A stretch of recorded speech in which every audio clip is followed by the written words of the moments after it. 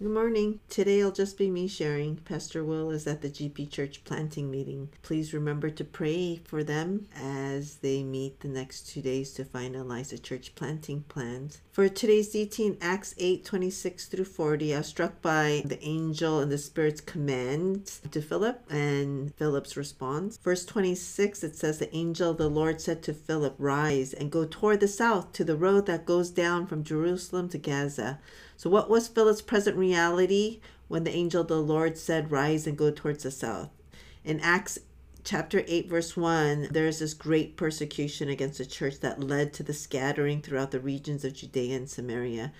Those that were scattered went about preaching the word. So Philip was one of those people. Philip went down to the city of Samaria and he proclaimed to them about Jesus. The crowds, with one accord, they paid attention to what was being said by Philip. Imagine that. That's a leader's wish. You go to a new campus, you go to do outreach, and crowds are willing to pay attention and listen to you. So we look at Philip. He had so many people listening such that there was much joy in that city. But it's in this context that the angel told Philip to rise and go south to a desert place. Now, why leave an exciting big city where there are many people who are willing to listen to you?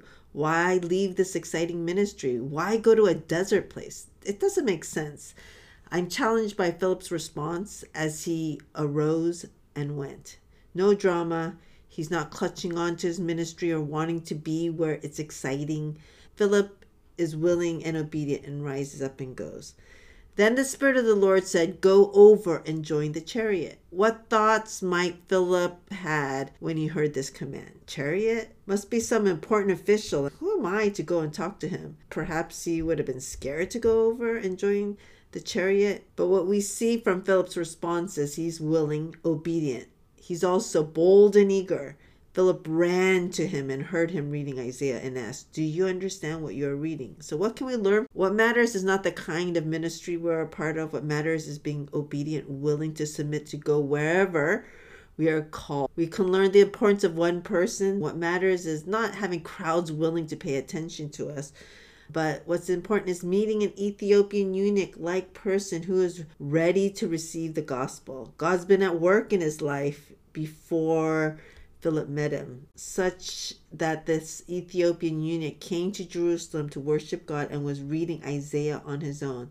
But someone had to be sent and to explain to him the scriptures and teach him about the good news of the gospel. So we need to make sure we don't hold on to a ministry that makes us feel good. We need to be obedient and willing to go and to respond to a person like this Ethiopian eunuch, even if it means to go to a desert place.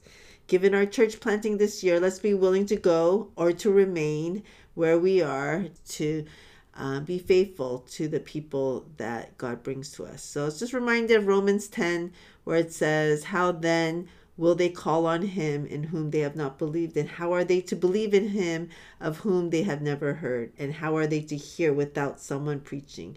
And how are they to preach unless they are sent? As it is written, how beautiful are the feet of those who preach the good news. Well, that's it for today. Have a nice day. Bye.